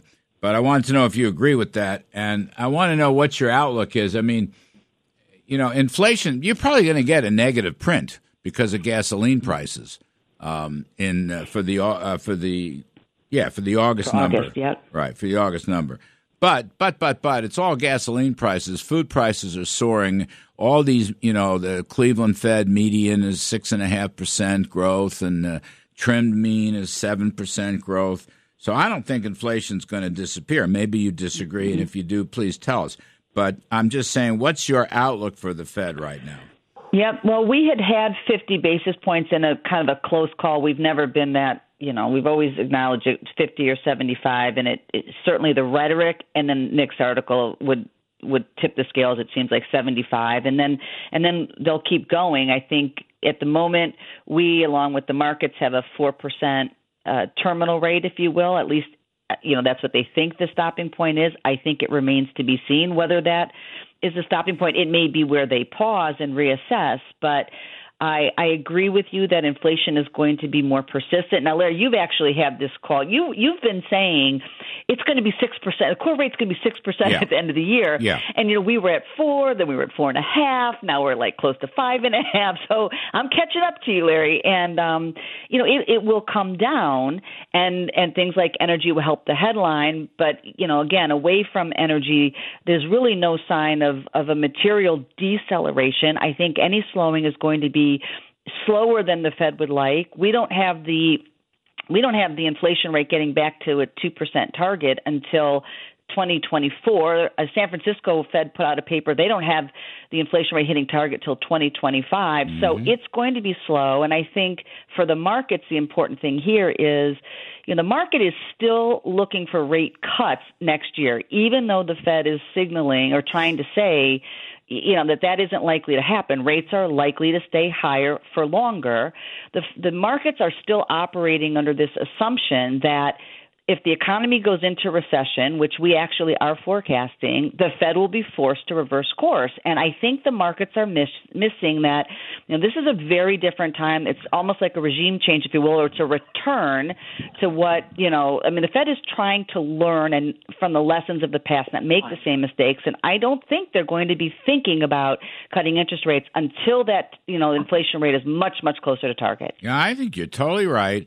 I think inflation is going to be stickier, longer. They are a long ways from 2%. I don't care what gasoline price. I'm glad gasoline prices are coming down for the sake of the American worker and typical family, but it's going to be a slog. Michelle, they'll take the way I was reading Jay Powell's speech, and, I listened to Jim Bullard, who I think's the smartest guy, plus his former research assistant Chris Waller, who with Donald Trump's backing, I put him on the Fed. Mm-hmm. Those guys are trying to tell you, they'll take the unemployment rate all the way through 6%, Michelle. Right. That's the deal. That's the deal. And it's the market people in the stock market who think they're going to pause later this year or B, cut rates next year are out of their minds. Yeah, they're not going to do it. No, I think that they want to front load the rate hike, and then I think again they may pause. The other thing too that we have to is quantitative tightening. They're going to actually start to to sell. We think they will start to sell securities. So you're going to have a double whammy. And then the other thing is, at best I think they pause. But as we talked about, if inflation proves more persistent through 2023 than everybody sort of expects, they can't maybe pause. 4% isn't even the peak. No, I think the no market's way. going to be very challenged. The funds rate, look, first of all, you make a great point. They're finally going to start trimming their balance sheet. Look, the 10-year's gone up almost 100 basis points from the low. It's 332 is what I have for Friday, but whatever. We haven't seen the peak in market rates, and we sure haven't seen the peak in the Fed funds rate. Come on. They can't do that. They could slow them from 75s to. You know what? Let's go back to last spring. I stick with what I said. They should have raised the funds rate a full point every single meeting until you actually see the inflation indexes coming down rapidly. That's what they should have done. Because Bullard made a point last week. He said, "Let's not drag this out." Right? Right. The sooner they get back to, price stability, quote unquote, then the faster the economy can recover. The cavalry's coming. The Democrats are going to lose both houses. The Republicans are going to, stop spending, and they're going to start cutting taxes or trying to, or they won't raise them. And that'll help. and they're getting rid of these regulatory shackles around the economy. But, I mean, the Fed's got work to do. The only other thing I want to ask you is, Michelle, don't you think Nick Timiraos should be confirmed as the Fed chairman? He's the only straight shooter. It's almost like a mini FOMC meeting. Like as soon as that article hit, it was like the markets, it was almost as if the Fed had acted. So it's quite funny. You know, I know him very, very well. He covered me when I was in the White House. He's a very smart guy. He's a very smart guy, and look, they're leaking to him, and he puts it right out. We all know that game. Anyway, let's take a quick break. I want to get Ozanian back in here. We got to figure out what the investment strategy is and what the GDP is going to look like. So we're talking to Michelle Girard, who's with NatWest, and Mike Ozanian, Forbes Media and Sports Money. I'm Kudlow. We'll be right back. This is the Larry Kudlow Show. Now, back to the Larry Kudlow Show. Welcome back, folks. We're talking stocks and the economy. We got Michelle Girard from NatWest Markets and Mike Ozanian from Forbes Media and Forbes Sports Money on the Yes Network. So, Mike Ozanian, I don't know if you agree with what Michelle and I were saying. By the way, Michelle, who was a former economist with the Federal Reserve Board in Washington and once worked on the staff of one Kudlow back at Bear Stearns days, and she is one smart woman. So I do agree with Michelle, and I have to say I've also been very fortunate to learn a lot from her over the years and listening to her and when she's appeared on your show. And she speaks clearly. She speaks clearly. Yeah. Have you noticed Even that? I understand. Okay, let's move on to the content that I'm sure everyone would prefer to hear. Mike, what do you think this all means for the market? That's right. There you go. She's the host now. Go ahead. For me, I'm going to be very, very selective with equities. Yeah. I don't trust the bond market right now, and to your point about Nick writing for the Journal, I think Powell has come out and said he's not going to be talking anymore or something like that the other day. So I think we're going to really need Nick to tell us a lot more going forward. Yes. But look, it's going to be a very tough market going ahead. We've seen for the overall economy, the Fed flash estimate for, I guess it was Q3, just got almost cut in half, I think, from over 2 to under 2. I think rising mortgage rates are going to hurt the consumer. I think real wages are going to have a very, very tough time staying positive. So that's going to, I think, make corporate profits very challenging. And look, FactSet has come out and said the other day they're only looking for 3.7% growth year over year in Q3. If that's accurate, that's going to be the lowest growth rate since 2000 when it was negative. So, I think you got to be very, very picky in the equity market at this time. Do you buy energy, or what would you buy if you were picking around? Look, I think one of the overlooked sectors of the American economy are the railroads.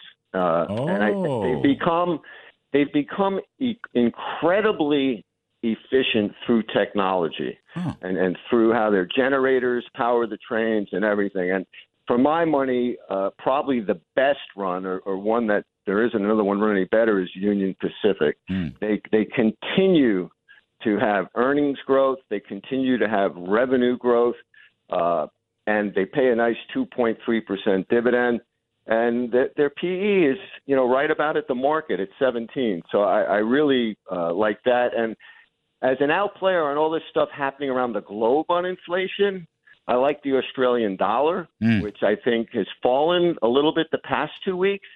But I think as Australia starts to ratchet up its tightening for fears of inflation, I think that bodes well. They also sell a lot of commodities.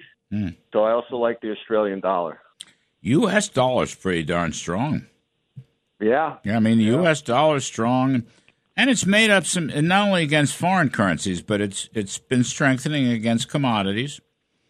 So there's that. We've seen that, yeah. As the CPI has sort of leveled off, we've seen the U.S. dollar get stronger. And for that, I'd kind of stay away from emerging market stocks. Right, because they'll get clobbered if interest rates keep going up, U.S. rates. Exactly. Michelle Girard, to Mike's point, the GDP tracker from the Atlanta Fed's gone from 2.6 to 1.4. Now, they're going to revise it, obviously, when we get the new numbers in from the rest of August. Mm-hmm. But what are you thinking here about the economy? And, we're on the front end of recession or whatever the semantics are. But what's your outlook for the economy, GDP? And just one appendix to that, Mike mentioned mortgage rates. I'm just looking here. 30-year mortgages are back to 6.11. Right. Wow. Right. Housing's in pretty lousy shape, right? I mean, yep. Housing was down sharply even in the second quarter, and it's, double digits, and it will continue to, to be a big drag. So what's the outlook? Yeah, as I mentioned, we did actually put in a formal recession into our forecast, and I think we're right around 1.5 in the third quarter. We had negative, obviously, quarters in the first of the year, but they really weren't reflective of where the economy was. There were some, special factors with inventories and trade, and consumer spending was still positive. If you X out some of those categories, if you look at kind of domestic demand, although we did have some weak investment numbers in the second quarter, but in general, I think that the negative GDP numbers didn't really reflect where the economy was. And even now, we'll get retail sales this week. I think actually it's going to show that the consumer is still sort of holding in. Some of the anecdotal reports on back to school shopping have been holding up. They're not necessarily strong, but they're holding up. And so we have a 1.5% gain in the third quarter, and then it turns negative and fundamentally negative, where you start to see in the fourth quarter we've got growth down. I think it's 1.5%, but we've got declines kind of across the board: consumer spending, investment, housing. Now you're actually seeing the start, I think, of what is really the recession, and we've got negative growth continuing into the first half of next year. It's not easy. It's going to be difficult and painful, obviously, but this is the economic cost that that we need to bear in order to bring inflation down. I just don't think that the Fed, I think, recognizes this when you talk about their willingness to drive the unemployment rate up. The only way we're going to bring, inflation down is to slow demand. Hopefully, and you mentioned tax cuts. It would be great to get some fiscal fiscal action in the form of tax cuts, not spending, that will help increase the supply side of the economy as well. But, and in the interim, what the Fed is, I think, more directly able to control, the name of the game to bring inflation down is to really get, demand down, which is effectively to slow the economy down to a point that I think ends up, leading to recession. Yeah, you're right. Look, the dopes run in Washington right now are not going to give us any supply side help.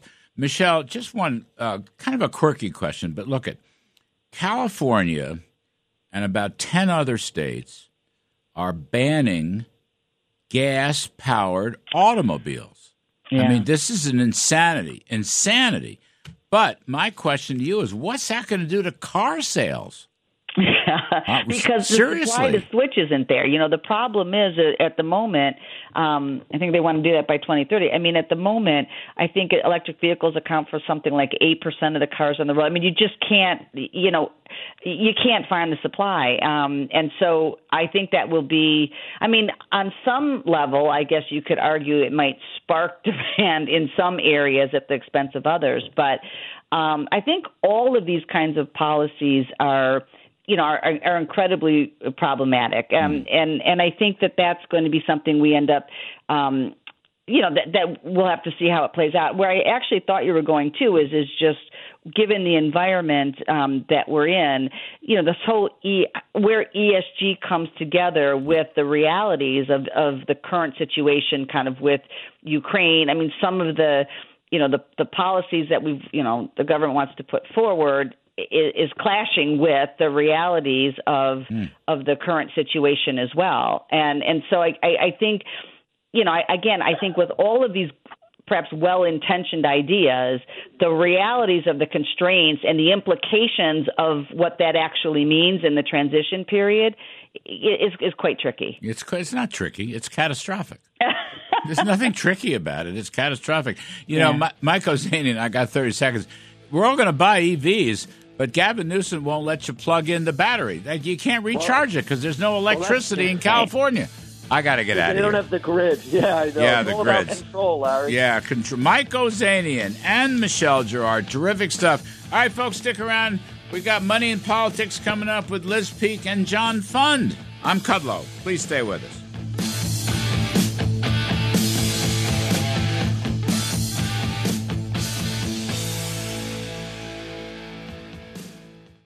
From Wall Street to the White House, this is the Larry Kudlow Show. Welcome back, folks. Let's do some Money in Politics. We have Liz Peek, Fox News contributor, syndicated columnist, and John Fund, Committee to Unleash Prosperity Hotline. And John's latest book is Our Broken Elections, How the Left Changed the Way You Vote. Kids, welcome. Thank you very much. Liz Peek, I want to begin with you because you have to help me. There's a lot of things in life that I do not understand. Here's one of them. We are, from California on, Gavin Newsom, I think there's a dozen states now, we are going to ban the internal combustion engine, gas-powered automobiles. We're going to ban them. Okay, fine. So now we have this battery economy. The only trouble is we don't have the ingredients for the batteries, the nickel and the lithium and all this stuff that I don't even understand. And we don't have enough electricity to fuel the batteries because Gavin Newsom said you can't plug in your charger. Okay, so that's what we got on one side. Then I had Paul Dabar on the show earlier. He's a former top scientist for the Energy Department during the Trump years. Very smart guy, not a political guy. And he was saying, Paul, the trouble is the Greenies won't provide permits to mine the resources so we can make these batteries, put the stuff in the batteries. We have to buy it from China, make China rich. And then he told me this. If we did mine for the resources, then the carbon emissions from the mining would exceed the carbon emissions from the automobiles, the gas-powered automobiles. So this is the stupidity. There's like three stupid things here. Number one is banning gas cars. Okay. Number two is we're going to have to make China rich because we don't have the mineral resources. But number three, if we had the mineral resources, it would release more carbon emissions than what the automobiles presently release. Now, to use your phrase, my hair's on fire. Is that what you say? I do not understand any of this. So my sort of overall response to this is these are not serious people. Right. They are people checking boxes, that is to say Gavin Newsom, Joe Biden, et cetera, to make themselves popular with people for whom climate risk is more important than anything else on earth. And there is that contingent of people, and we have a small fraction of the population who buys into that. But sadly, the entire population is being subjected to really injurious policies driven by that very small minority, exactly the same as happened in Germany. And look at their situation now. It's horrific. But, Larry, to your point, yes, we don't have the reason that environmentalists stop the permitting on mining such minerals is, it's dangerous and harmful to the environment. But since the climate is a global phenomenon, if it's mined in China, it's equally bad for the global climate as it is if it's mined here. It's just we don't want it in our backyard. Yes. But the bigger message is this climate agenda of Joe Biden and secondarily Gavin Newsom is not well thought through. It's not planned out. I mean, look at California now. It is in a ridiculous situation where, yes, you have to have an EV, but you can't plug it in between 4 and 9. And I've seen serious people write, well, that's not important because that's not a very busy time of day. What if you're picking your kids up at school or you have to go to a dinner or whatever? I mean, this is the most ridiculous program on earth, and the multiple steps and mistakes that California has made to get to where they are now and where they're going. I just wrote a piece about it. It took more than 1,000 words, and I had to kind of leave out some. No, I read your column. Mistakes they've made. No, I loved your column. Biden White House loves California energy solutions, shortages, and high costs. Just as a follow-up, before we flip over to John Fund, if you plug in your EV charging battery or whatever, you'll have to give up air conditioning and refrigerators. Okay, refrigerator. Now there's a heat wave, so no air conditioning, but you have to give up your refrigerators. Now that is not good for food, and that is not good for families. I mean, really?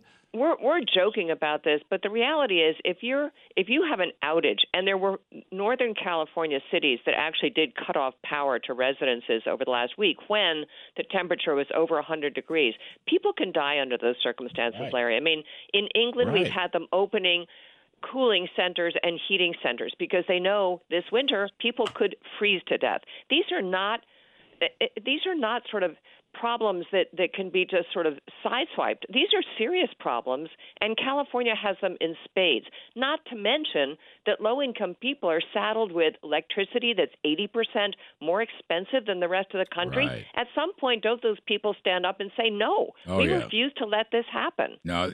By the way, good point. We're all focused on gasoline prices, as we should be, but electricity prices are soaring, even while gas prices are slipping lower. John Fund, first of all, I'm going to assert there is no climate warming emergency, point number one. Point number two, the problem is climate policy, not global warming. And number three, John, why don't we just go back and let people have cars, internal combustion, let them drive their own damn cars, and if they want to have EVs, let them do that too.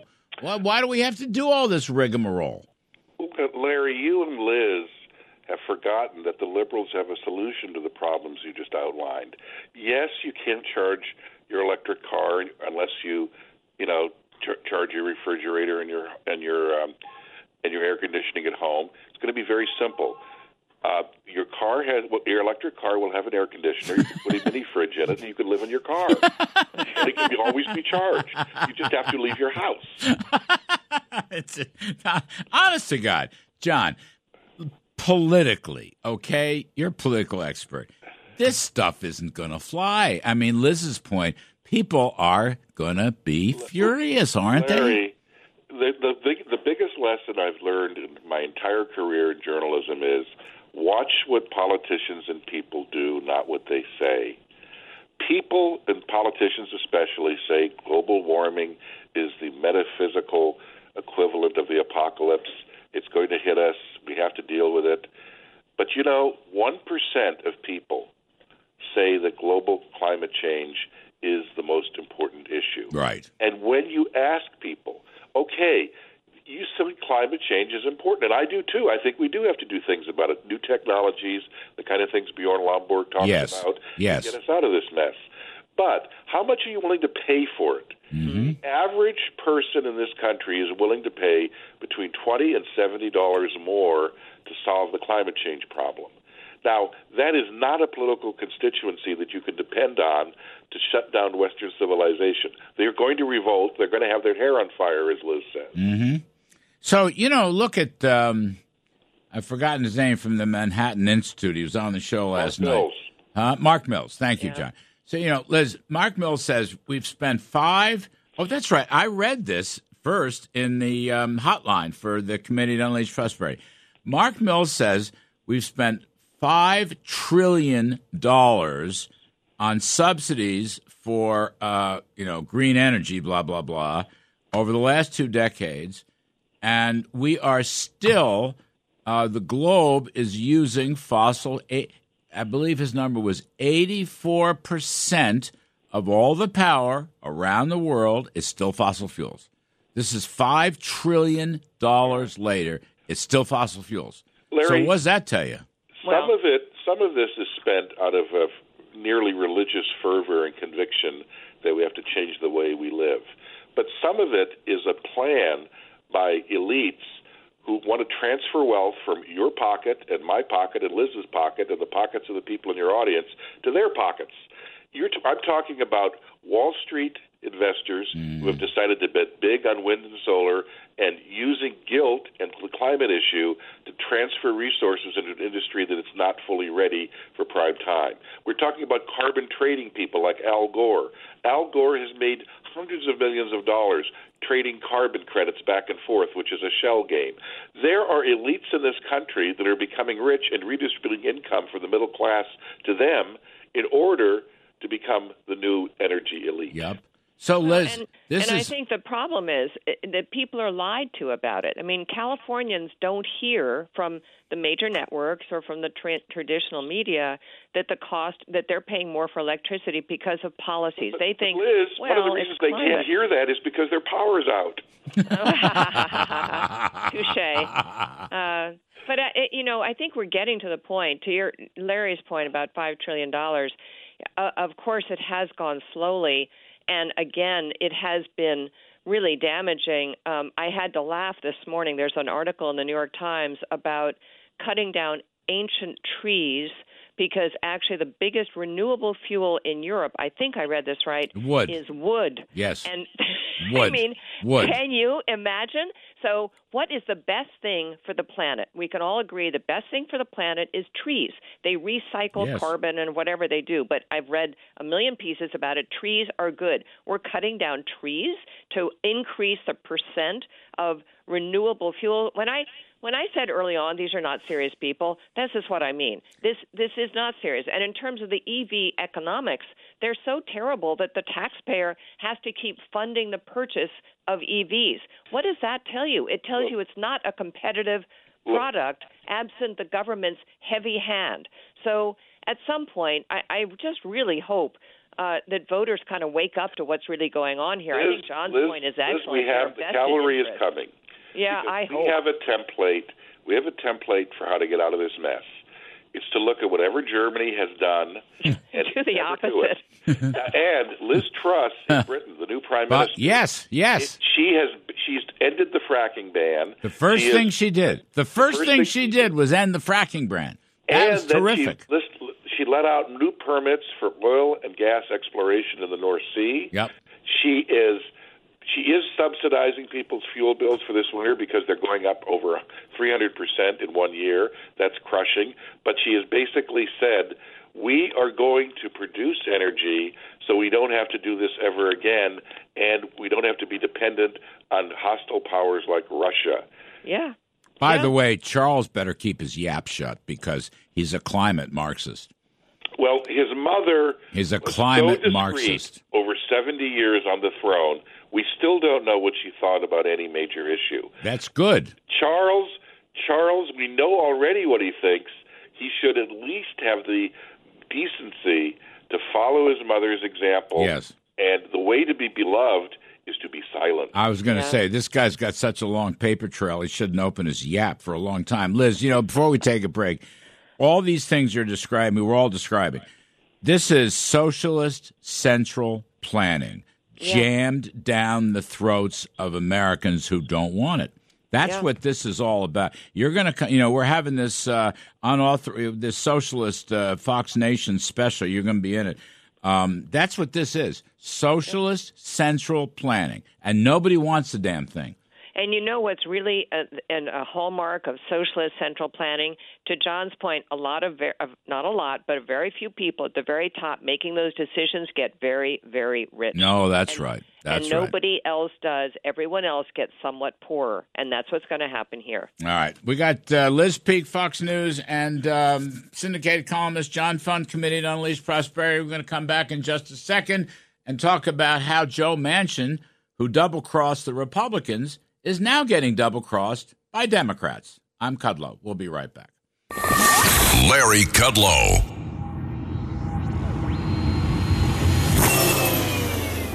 From Wall Street to the White House, this is the Larry Kudlow Show. Welcome back, folks. I'm Larry Kudlow. We're here with Liz Peek, Fox News contributor, John Fund, Committee to Unleash Prosperity. So, kids, let's talk about this. A very interesting story. So, Joe Manchin really double-crossed the Republicans at the last minute and threw in with this stupid inflation reduction bill, which is really an inflation increasing bill. But now the interesting thing is, and this is where I want your comments, he was promised a vote to improve permitting, presumably permitting for fossil fuels as well as other things, roads, bridges, and highways. But it turns out that Bernie Sanders and others have been organizing about 60 Democratic votes in the House to vote against a permitting bill, whether it's, I don't know, standalone or in the continuing resolution. So Manchin double-crossed the GOP. Now the Democrats are double-crossing Joe Manchin. And let me just add to that, as I set the table here, I didn't even know this. Joni Ernst, Senator Ernst, was on the TV show and reminded me that Shelley Moore Capito from West Virginia, Senator Capito, has a much better permitting bill without all the regulations and all the spending that the Democratic bill Manchin signed onto has. So there's a Republican revolt inside that. So now you've almost got like a double cross going on. So, John Fund, I want to start with you on this. What do you make of this? For Joe Manchin to believe that Chuck Schumer was going to deliver his fellow Democrats for a permitting bill and go against the environmental lobby is just preposterous. Talk about being taken in. Didn't he notice that when Chuck Schumer made that promise, he was wearing a T-shirt that had Lucy from the Charlie Brown cartoon and a football, and his face was superimposed on that of Charlie Brown? Didn't he notice that? Yeah. So, but Liz, in a very serious way, and we're going to get Senator Capito on the show this coming week. I didn't even know this, but she's got a bill that's a much better bill that basically goes back to the Trump permitting rules inside of 2 years, and one federal decision and so forth, without all the highly restrictive environmental things that the Biden White House has put on. And Republicans are going to vote against this permitting bill, even though one would think, but they're not. They have no love for Joe Manchin anymore. They're furious at him for double-crossing him. They've got a better bill. And then the liberal Democrats are going to vote against it because they don't want any permitting for anything. But I think John's right. I don't think Joe Manchin is that stupid. It's impossible to imagine that he was taken in on this. I think somehow he just caved. And I think the pressure on him to go along with a big spending bill, and to his credit, it was not as big as it might have been originally, but I think it just became intolerable because, I didn't think there was ever going to be a permitting bill. Did you, Larry? I mean, did you really think Chuck Schumer was going to be able to bat down these noisy extreme left-wing members of his own party? I don't think so. And by the way, I think occasionally we should applaud the fact that Donald Trump made this permitting issue a priority, because the American people are really they're so supportive of this. They know that the entanglements of our bureaucracy are insufferable and that we can't move anything forward. I hope, and if I have a chance, I'll do it, in the next couple of months, we should look at what's happened to the $1.1 trillion infrastructure bill. How much has been paid out to date? How many projects are actually getting off the ground? Of course not, because they can't. Because every time you want to move a stone, 16 tribal authorities, local officials, environmental groups lie down on railroad tracks and say, "Niet." And that is a huge, huge problem for our country. So kudos for having gotten this into the national conversation in the Trump era, and kudos for Capito if, in fact, there is a bill that maybe people could get behind, but the Democrats aren't going to do it. They're just not going to do it. I'm very proud of it. The permitting stuff came out of the NEC, National Economic Council, Andrew Ullman, Francis Brooke, myself, many others. We worked with the agencies. We got it through. The president was, riding honcho on this the whole time.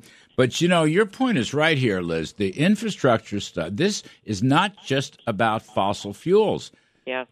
Because Biden's repealed they scrapped Trump's executive order.